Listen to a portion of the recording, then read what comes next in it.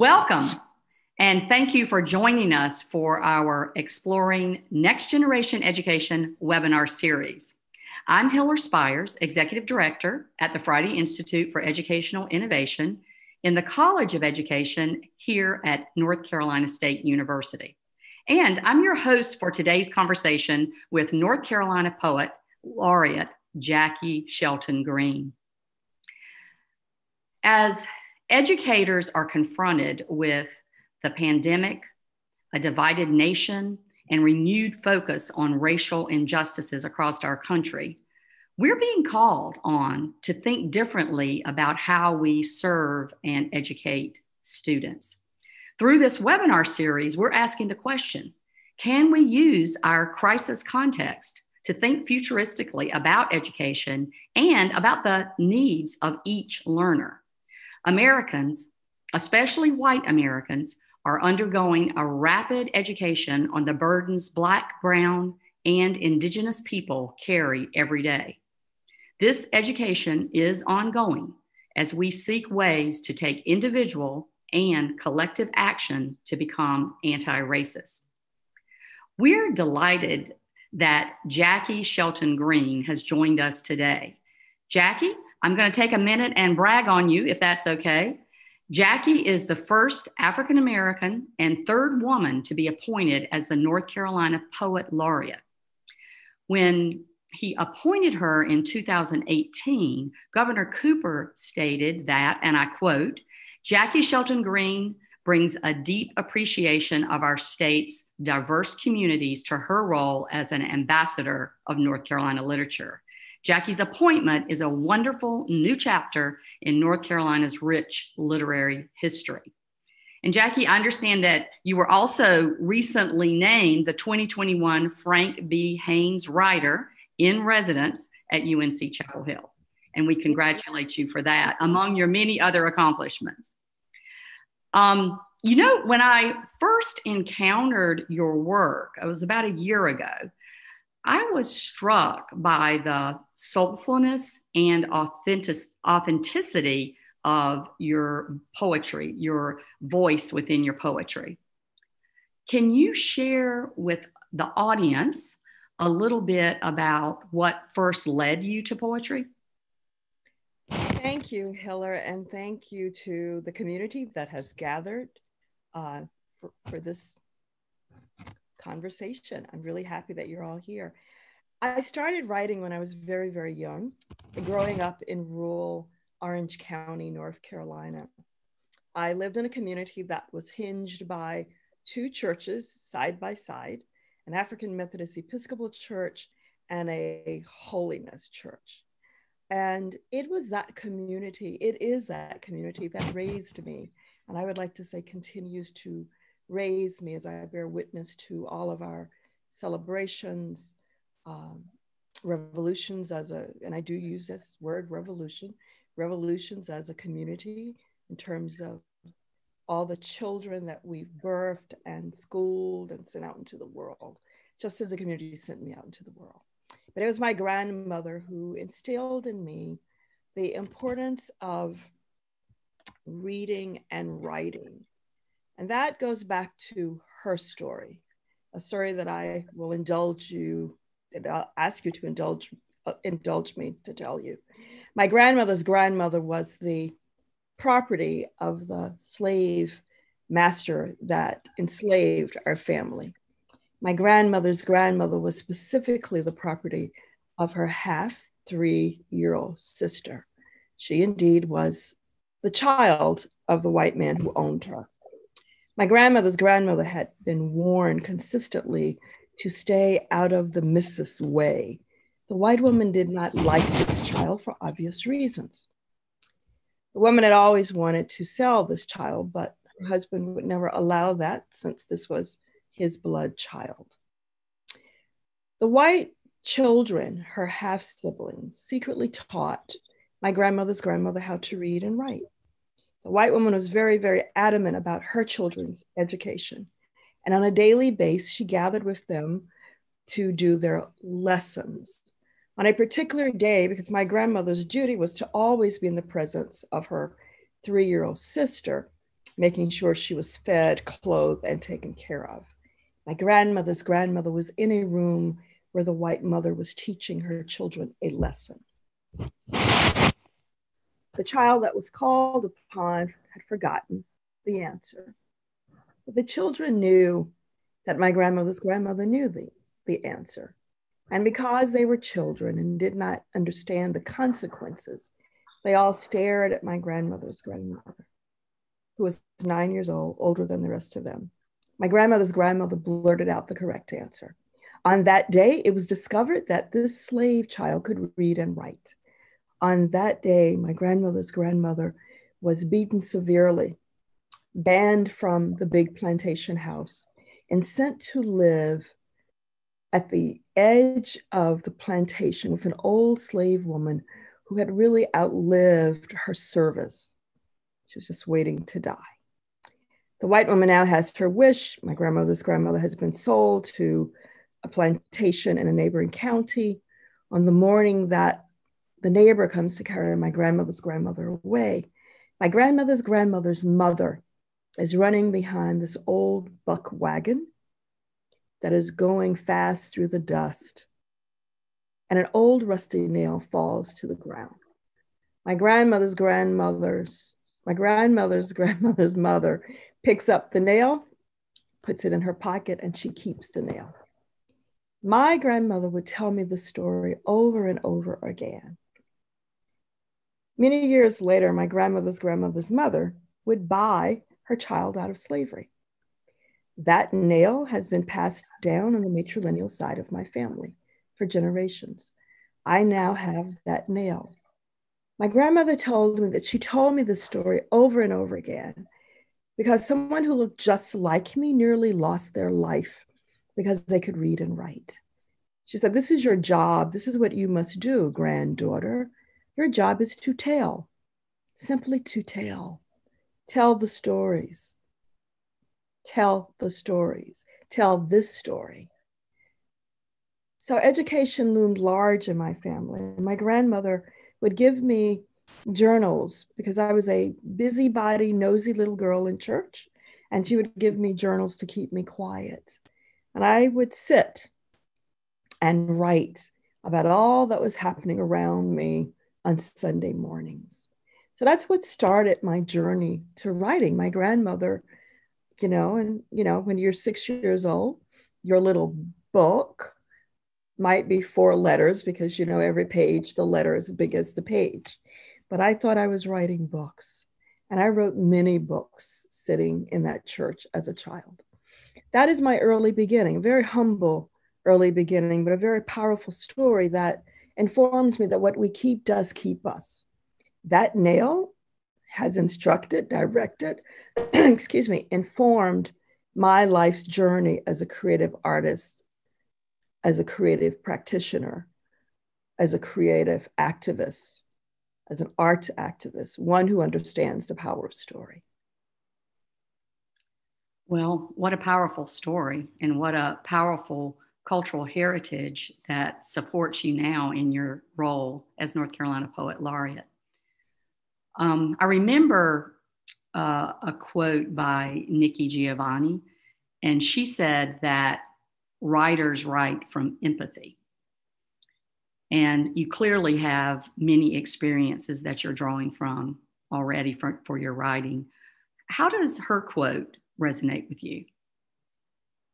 Or does it? It does. I think it's one of the many, many containers that we write out of. As a documentary poet, I use poetry as a container to document current and historical events, as well as for commemoration, resistance, and possibility. So yes, I'm always empathetic in my writing. And I think, well, I know that what I have put in place for myself as a barometer or as a measuring stick of when am I being effective is when everyone in the room sees themselves, hears themselves inside of my poetry or my story.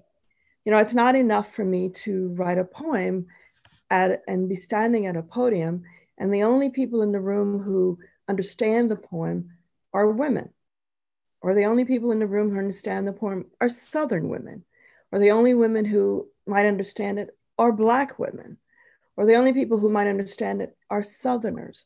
What is the human connection? What is that cord that connects us in our humanity? And when the lone white guy in the back is nodding his head because he gets it, I feel accomplished, because that is my goal, is to write about what connects us in our humanity and in the humanities, which is very, very important. Thank you. I think that's a powerful message that you have of wanting to see what connects us through our humanity. And I think it's interesting that your message and your goal for your message is for it to be for everyone. And I was wondering, as you think about being North Carolina Poet Laureate, because it's an honor indeed, this position. What else do you hope to communicate in your role, especially during this challenging year that we're all experiencing? The two words that come up for me are reflection and opportunity. You know, this virus and everything that's happening to us as a society has created an amazing landscape, and it's also a new portal. A new portal. The universe has given us this tremendous portal, and we have to make some decisions about who we might be beyond COVID, who we might be beyond last Tuesday. And we can go through this new portal dragging all of our old stuff, all of our baggage of racism and classism and homophobia, ageism, everything, sexism. We can drag it all with us, or we can go through naked, starting to think about how we reimagine ourselves so our children actually might start feeling safe and being given the opportunity for our children to stand up in their truths. As I travel across the state of North Carolina, as a poet and a poet laureate who has always envisioned community building in a larger scope, it has been my goal to take the laureateship off of a lofty kind of pedestal. Poetry needs to be accessible, is accessible to everyone.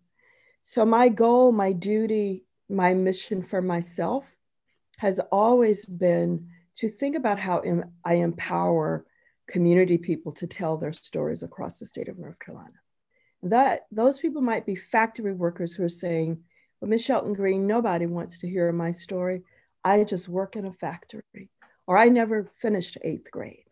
But to validate the worthiness of all of us as citizens, as literary citizens. We're all literary citizens. And literary citizenship has to be empowered. It has always been the artists, the writers, the dancers, the sculptors, the musicians who have held us accountable and who help us through times like these. So that's my goal. You know, before March, I was all over the state of North Carolina. And I looked at my spreadsheet the other day from August 2018 up until now, I have actually been to over 500 sites or interacted with 500 communities or spoken at colleges, public schools, private schools. And I work that hard because it is what is required of me. It's what I require of myself. It may not be what has been required of my wonderful colleagues who are all dear friends, but it is required of me because I see people, too many people who look like me inside of this journey, whose stories have been disenfranchised, have been muted, often erased, and sometimes reinvented. So I have a voice to lift up all the citizens of North Carolina in their beautiful and not so beautiful, but inside of stories that we all need to know. Thank you. That really resonates with me, your mission to lift up voices and help people share their voices, especially voices that may have been erased in the past. On Juneteenth, 2020, you released your first LP poetry album, and it was called The River Speaks of Thirst, produced by Soul City Sounds and Clearly Records. And I think that's probably one of the goals of that album, was to lift up others' voices as well. And you read one of your poems on the album, and it was called Oh My Brother.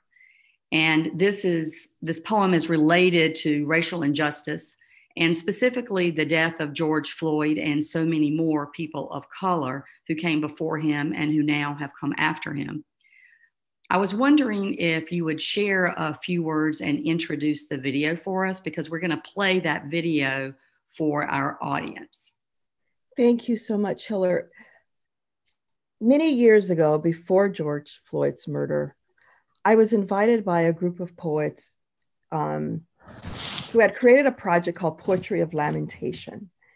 So they called me and asked me, would I consider joining this project? And they explained to me that due to the fact that so many men and women were being killed at the hands of police on a daily basis, that we could almost count on within 24 to 48 hours, there would be another name, another body, another person added to the heap. I agreed. And when I hung up the phone, I remember walking through my house and nearly falling on my face because I realized I was waiting for someone to die. That in order to write this poem, someone would die. Within 24 hours, I had my person. It was a link, not a full news story. It was just a less than 30-second TV bite that said, unidentified African-American male murdered en route for something in a place in Michigan I'd never heard of. More news on the 6 o'clock news. That was it. I had nothing to characterize this person with. So, oh, my brother, I thought about my brother, my husband, my sons, all the men that I know. And I wrote this poem because I needed to provide agency to this unidentified person. So that is the beginning. That is what the poem is about. And it does include many, many other people that you will see. Thank you. So we'll watch the video now. Oh, my brother. For Eric Garner, Trayvon Martin, nameless brothers, all of my brothers who have been silenced.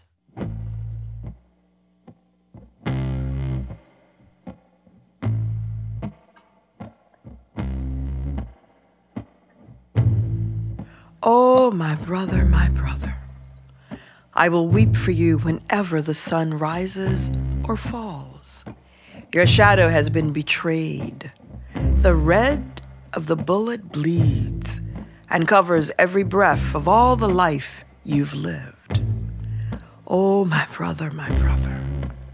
I will stand here and wail your name.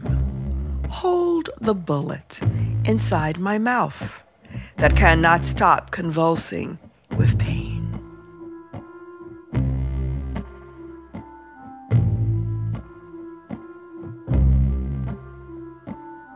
I will learn to swallow the spasms in your screams. I am calling my brothers and my sisters to the ground beside this river where your blood is born, where your blood runs until it is clear, until its red is spent, and it stands up like the wind and speaks into a light we cannot name. Oh, my brother, I beat my chest, pierce my hands, run back and forth naked in rain, trying to swallow this red of a bullet that knew your name, cracked open your smile, stole your hair. Oh, my brother, I weep for all I do not know about you. I weep with the bullet that is lodged in my throat, whispering its own requiem. The red of the bullet cries out your name. The bullet whispers to me about the flowers that heard the sound. The bullet whispers to me about the sorcery of forgiveness. The bullet whispers to me about black flies stirring the ground beneath your feet. Oh, my brother, who will wash your feet, save the sand inside your shoes? Oh, my brother, where is your mother, your father, who will help me scrape the dried blood that blocks the doorway of your heart? I want to be the water, the sweet oils that rub into the skin of you. I want to hold your bones steady so your mother can identify your face. Rub the soft earlobes she's kissed 1,000 times. Oh, my brother, how must we hold your lover who wants a redemption for your skin, who searches for your lips in the dark?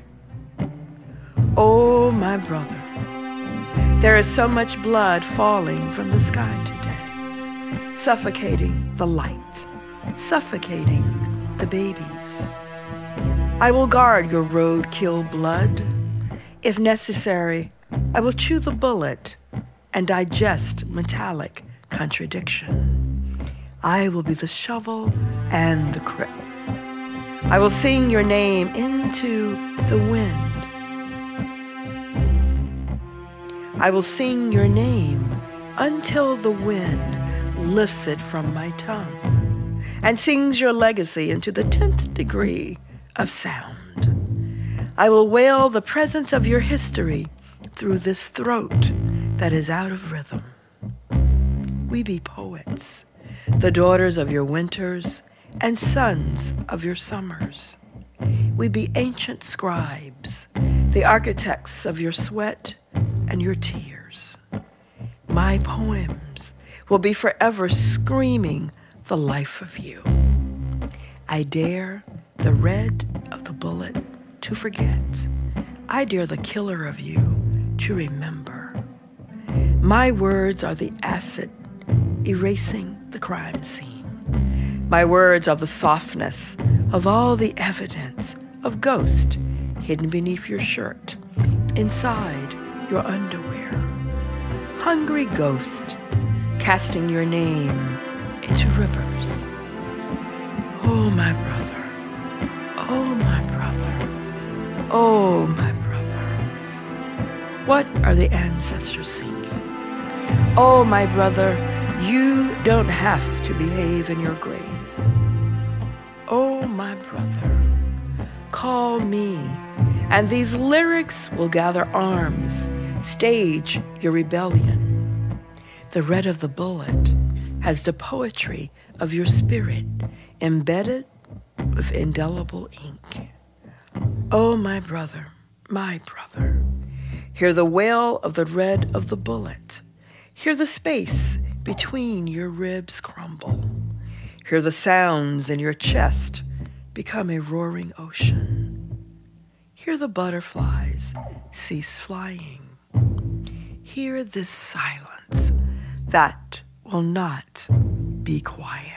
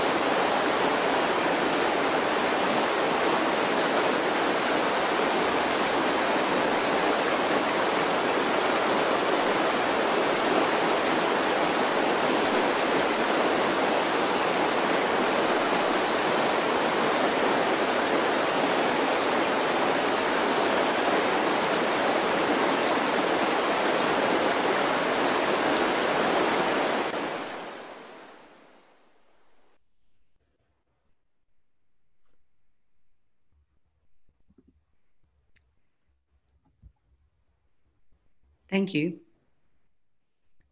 Hear the silence that will not be quiet. Very powerful.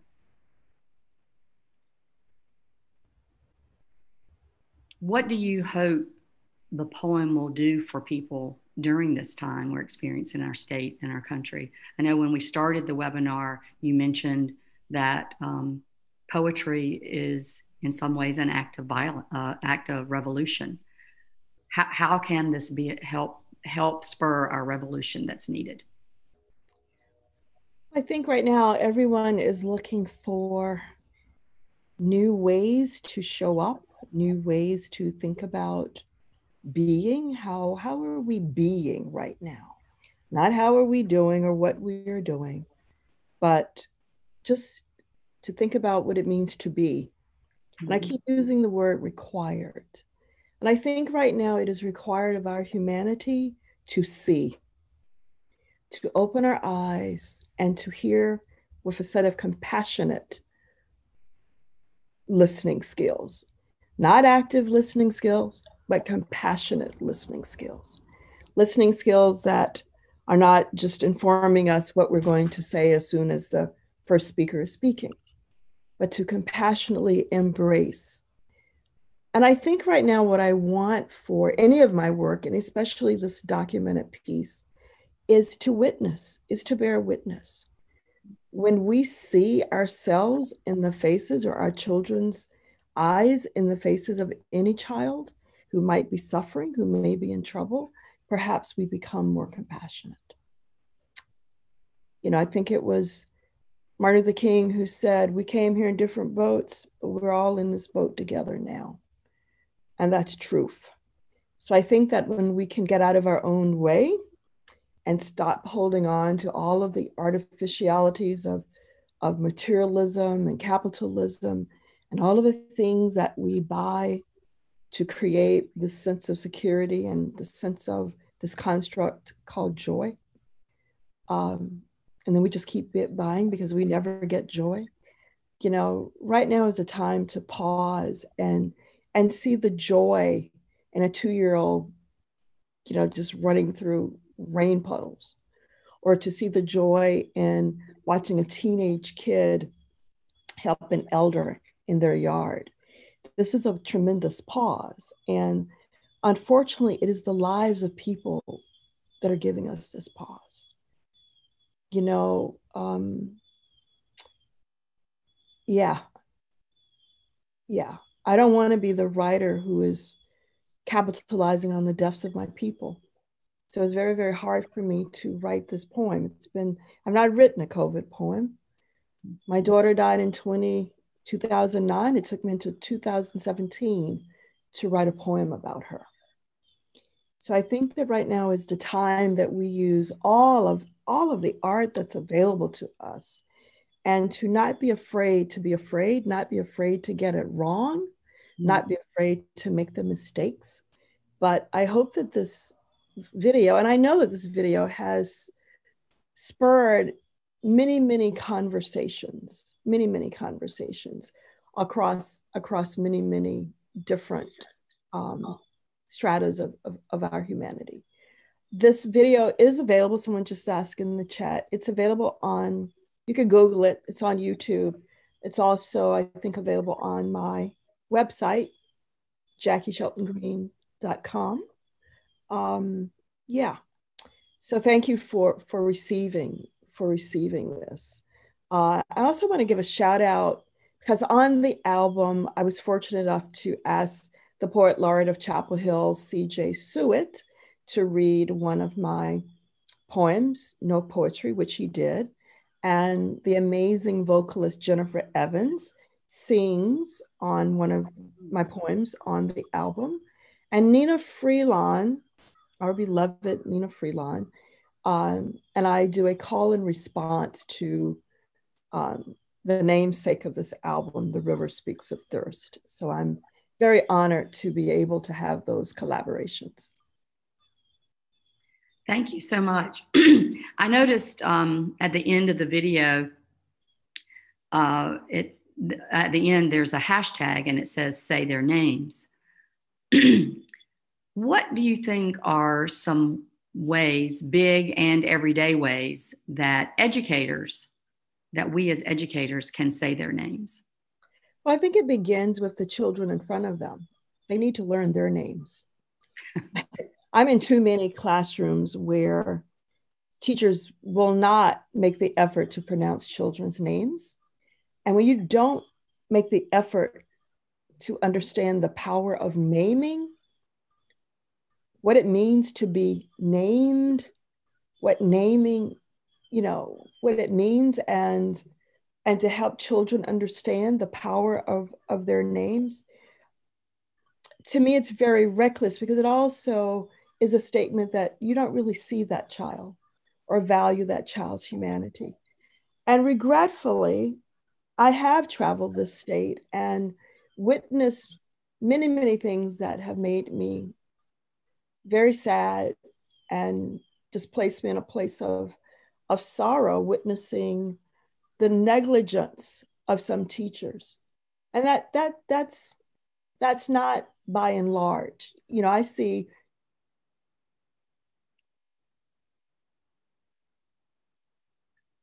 but I have witnessed upfront and personal the child who is not seen. Mm-hmm. And the child who the other children will tell me when I say, well, why is Marcus not joining us? Oh, well, the teacher just lets him stay over there and play because he doesn't know how to do anything. She just lets him stay over there in the corner. Mm. To see this happening in some of our more prominent, more prosperous school systems. It shouldn't happen in any school system. But where I was truly shocked. Yeah. And I could just calling that out. And I won't. But I think, saying their names is how do we, again, if you do a poll right now of just citizens on a street and name some of these names, many people will have no idea who you're talking about. Because even when we see on the TV, we didn't just see someone murdered in broad daylight. We didn't see someone murdering for the camera. This is the first time I've ever witnessed a murder, a recorded murder. And yet we all do not see this or interpret this in the same way. So I think teachers have to be real. They have to be truth tellers. They have to find the creativity, the innovation in order to teach the things that have to be taught that are hard to teach. And we have to teach the child who is hard to teach and not give up on that child. So I've seen very creative ways that teachers have actually brought what is happening to us into the classroom, to talk about it, to create the balance in a very diverse classroom. But recently, I received an email about a young friend who's a mother in California. She just relocated from North Carolina. And even in homeschooling, sitting at home with the child on the screen, children are not always safe. The mother accounts that her child and a number of children were very offended because there were political characters that kept popping up on other children's tablets, and just like they were totally distracted and just felt it was horrible. Mm-hmm. And the teacher did not become a gatekeeper in that way, did not just stop and say, okay, we're not going to do this. And the parent went on to talk about how some parents were just beside themselves that this was allowed to happen. And the teacher saw that it wasn't wrong, that there was nothing wrong with it. But if you are a certain child who feels unsafe in the presence of certain figures, then that should be taken into account as an educator. So I think the question right now is, how do we create and organize the infrastructures for us to build citizen power, to transform practices, and to dismantle systems of harm as educators? How do we bring attention to the needs of marginalized children?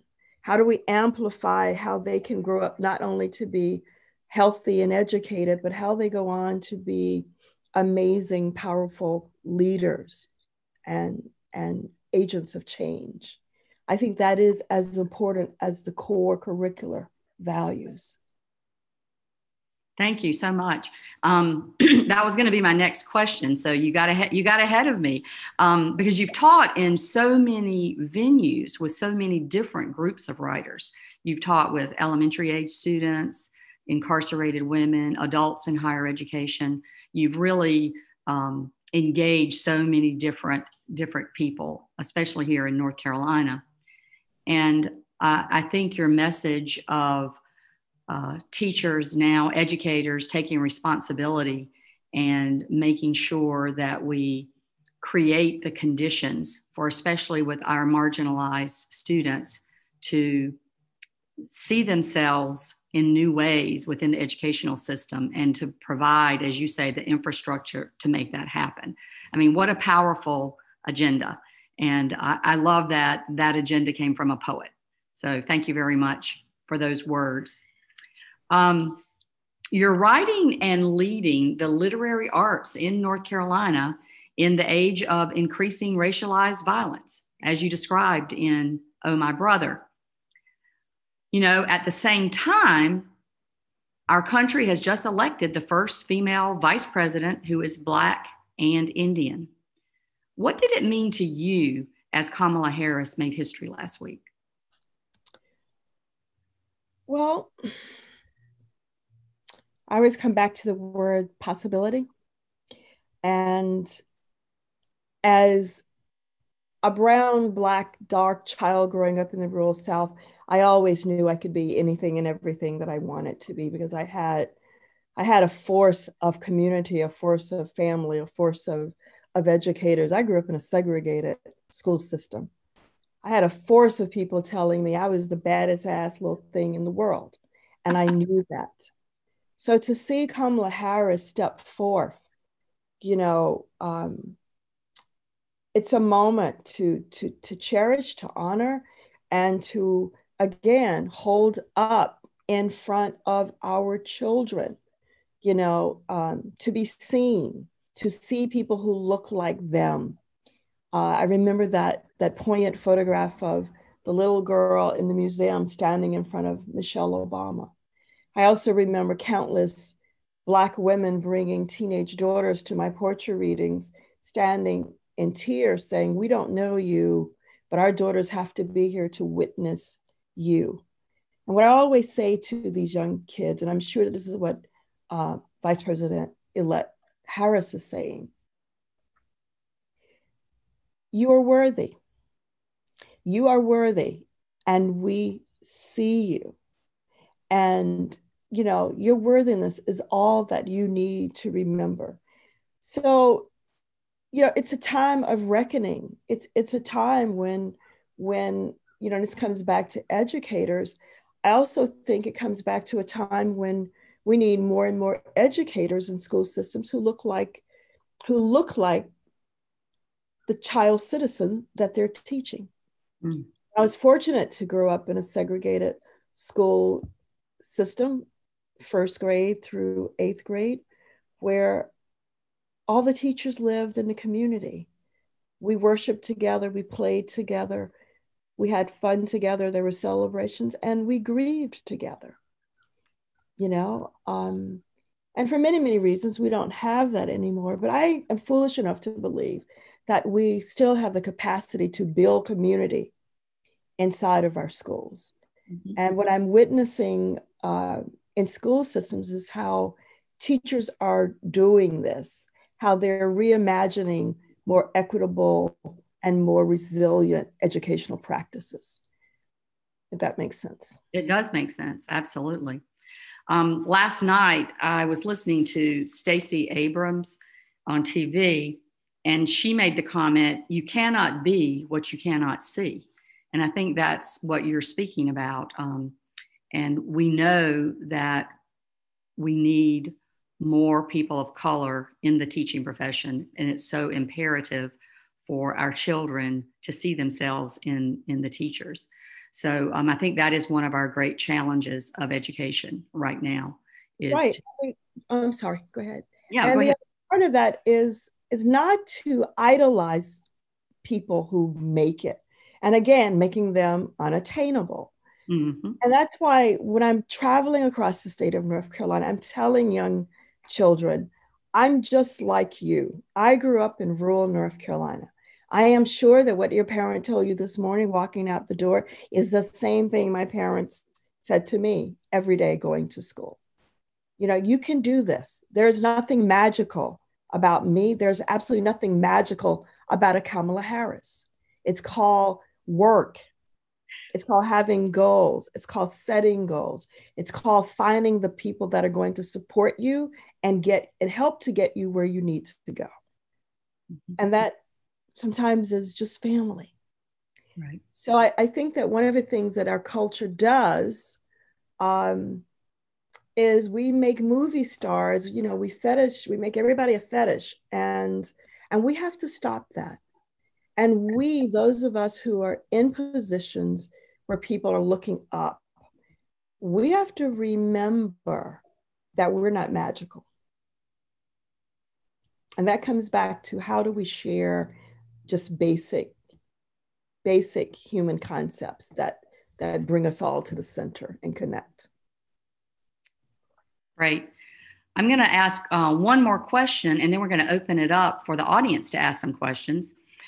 You've already touched on this a little bit, but I'd love to hear your thoughts in a summary fashion.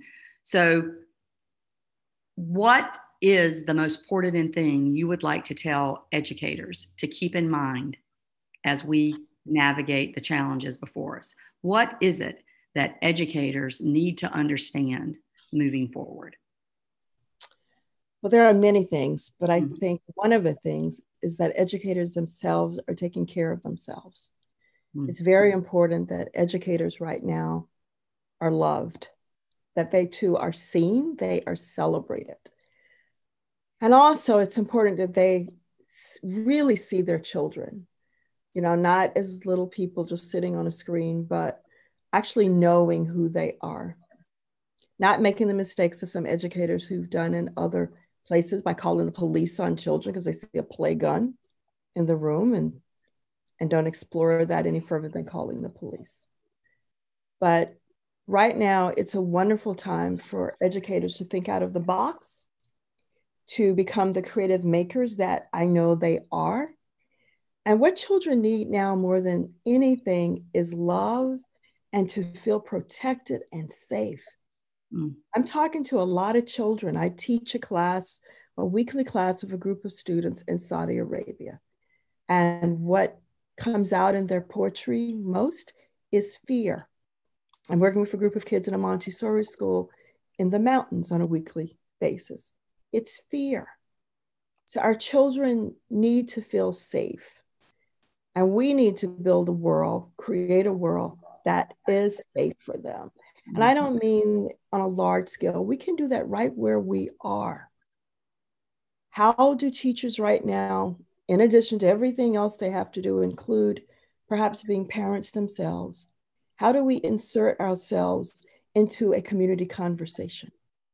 How do we find out what's even going on in a community? Before we do our curricular, do we sit down in a circle every morning with our students on the screen and do our check-ins? Do we ask them what they did last weekend with grandma on the farm? These conversations are important. They will validate and they will help us through this. I don't think that there's anything mind-boggling about where we should be right now and what we should be doing. But I think if we can just get out of our own way, and I don't like the word new normal, because this is not normal. No. I think we can this is a newness. It's a new way of being. But I hope that we don't normalize this process. I don't want to be doing this for the rest of my life. I do not want to be meeting people on Zoom at a family reunion or at a funeral. So how do we help our children face their fears, allow them to express our fears? So right now, I think teachers need to hold spaces for themselves that are powerful and life-giving, and find some joy, and remember that they are practitioners. That teaching is a practice. It's not babysitting, it's a practice. And to ask community to ask us, to tell us what you need, because we should be required to support you. What do you need from us? And there are many, many models across the country of how communities have stepped in to answer teachers' questions. So just remember that you are a community, a state community. And you already know that because you have so many associations, but you also have people. Yes. And we have a question from Bailey Wingler. How can we be more aware, understanding, inclusive, accessible to our more marginalized students? And how do we develop that relationship needed to be able to truly understand and empathize with our students? Well, first of all, I don't think we can have these conversations with our students until we've had these conversations with ourselves. If we don't know where our implicit biases, where it lives, where it thrives, where it lives, where it thrives, where it comes from, I think that first we have to be educated ourselves about how to educate that child. And we make a lot of assumptions about other. Other does not, because I'm a different color, does not mean that I am always impoverished, that I have the worst set of circumstances. That's one of the tremendous mistakes that I see happening a lot. When people tell other people of color, oh, well, your story is different. Well, actually, it's a lot. There are millions of us just like us. So I think that right now, here we have a time where we're still, and there's so many opportunities throughout the state of North Carolina that you can tap into in terms of dismantling racism, in terms of how to teach the diverse, how to create the diverse classroom, even when there is no diversity in your classroom. You can still create a diverse curricular. What are your materials? Where do they come from? Who's generating them? Who's writing them? I want to give a shout out to Liberation Station Bookstore that has just an amazing array of books for all kinds of children. So it has a lot to do with instructional materials, how we work with those materials. I've seen materials that were supposed to address the very question that we were just asked. And instead, it makes a mockery of diversity. So I think we have to be very, very, very careful.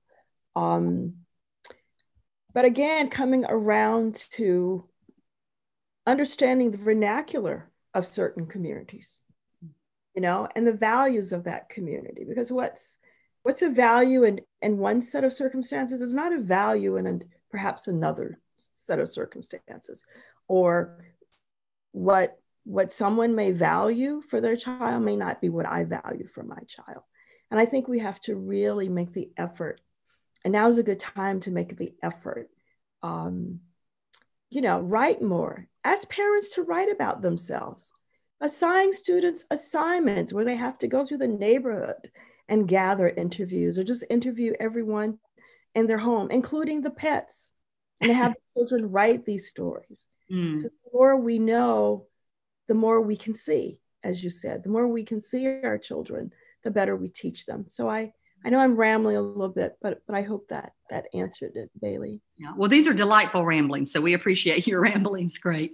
Keith Lindsay has a question. He says, can you discuss your writing process? I think all of us are always in wonder about the writing process.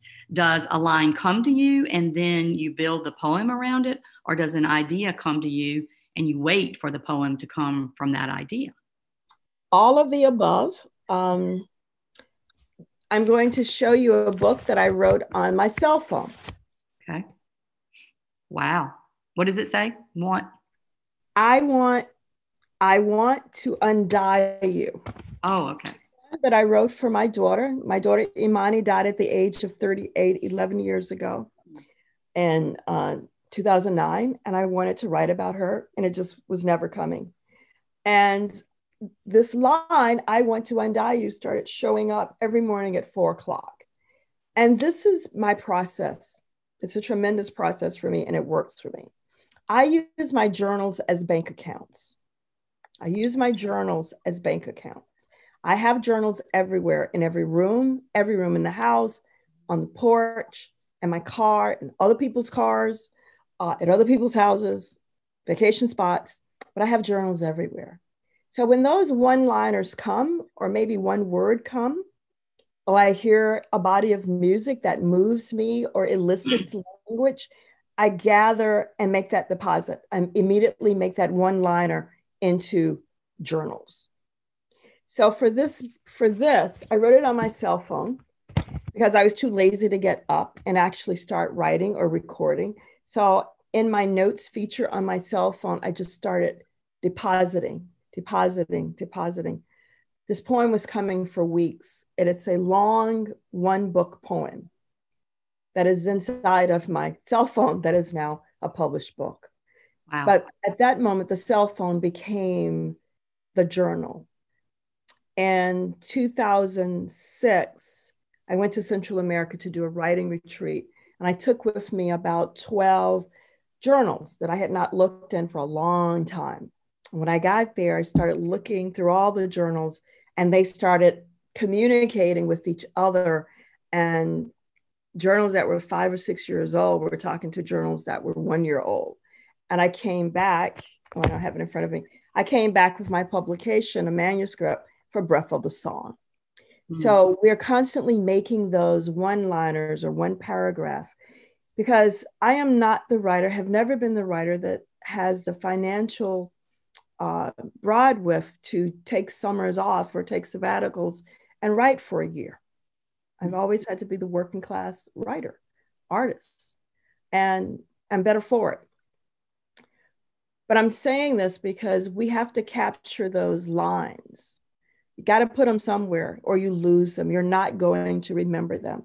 Mm-hmm. When I travel to the beach, I'm constantly making notes of names of churches, names of rivers, names of towns I've never heard of before. All of those names start talking to each other. You know, some are like really funny names or quirky names, or names that I come back and do research and find that, you know, it's a Native American word. So make sure that you have a depository, because when you have all of that money in the bank and you have that 2-month sabbatical where you can actually, as I do, go to Morocco and hunker down and write for 2 months, you have your commerce with you and you start making those withdrawals. So that's how I use my journals, because I write a lot about what's happening socially, commercially, politically. I'm always having, there's no loss of inspiration. Right.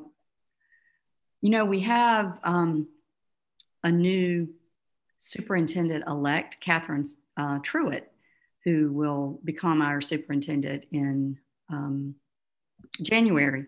I was wondering, you have a message for our teachers and for us as educators. Do you have a message for policymakers? What should Catherine Truitt focus on at the very beginning? Wow. Well, funny you ask, because I've been thinking about this a lot, and I actually wrote out what I was thinking.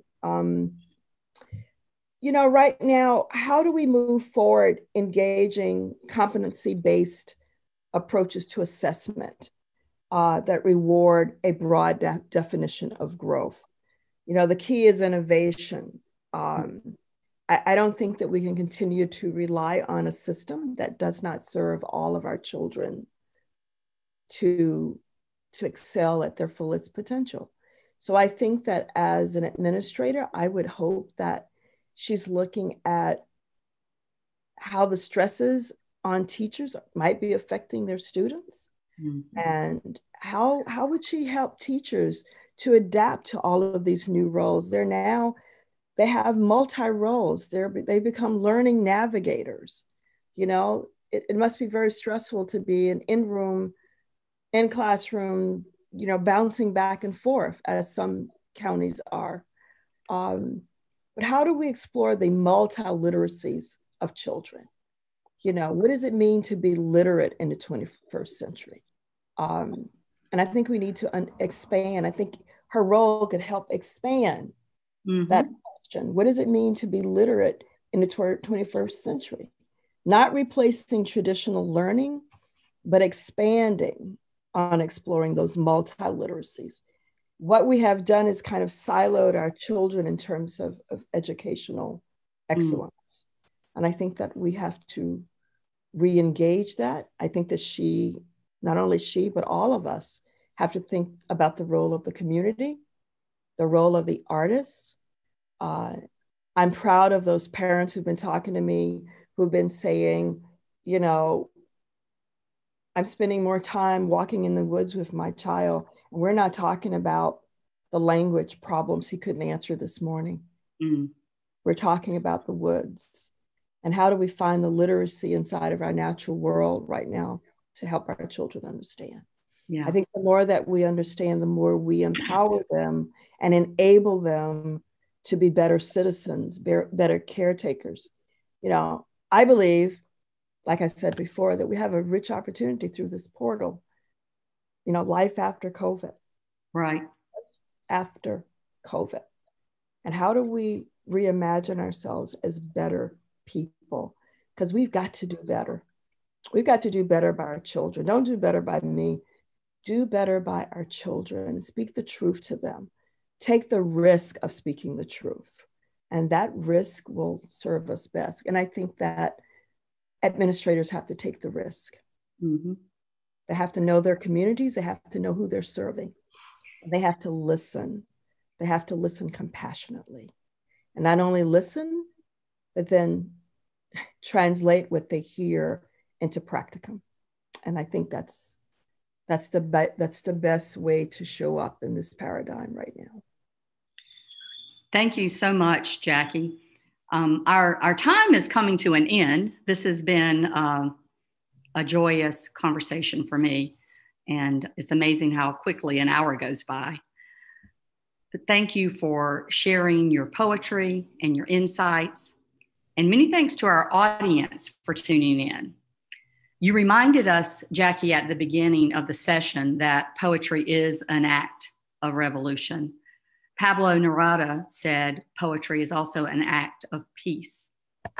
Thank you, Jackie Shelton Green, North Carolina Poet Laureate. Thank you for your words and actions towards revolution and peace as our North Carolina Poet Laureate. Everyone take care, and thank you so much for joining us.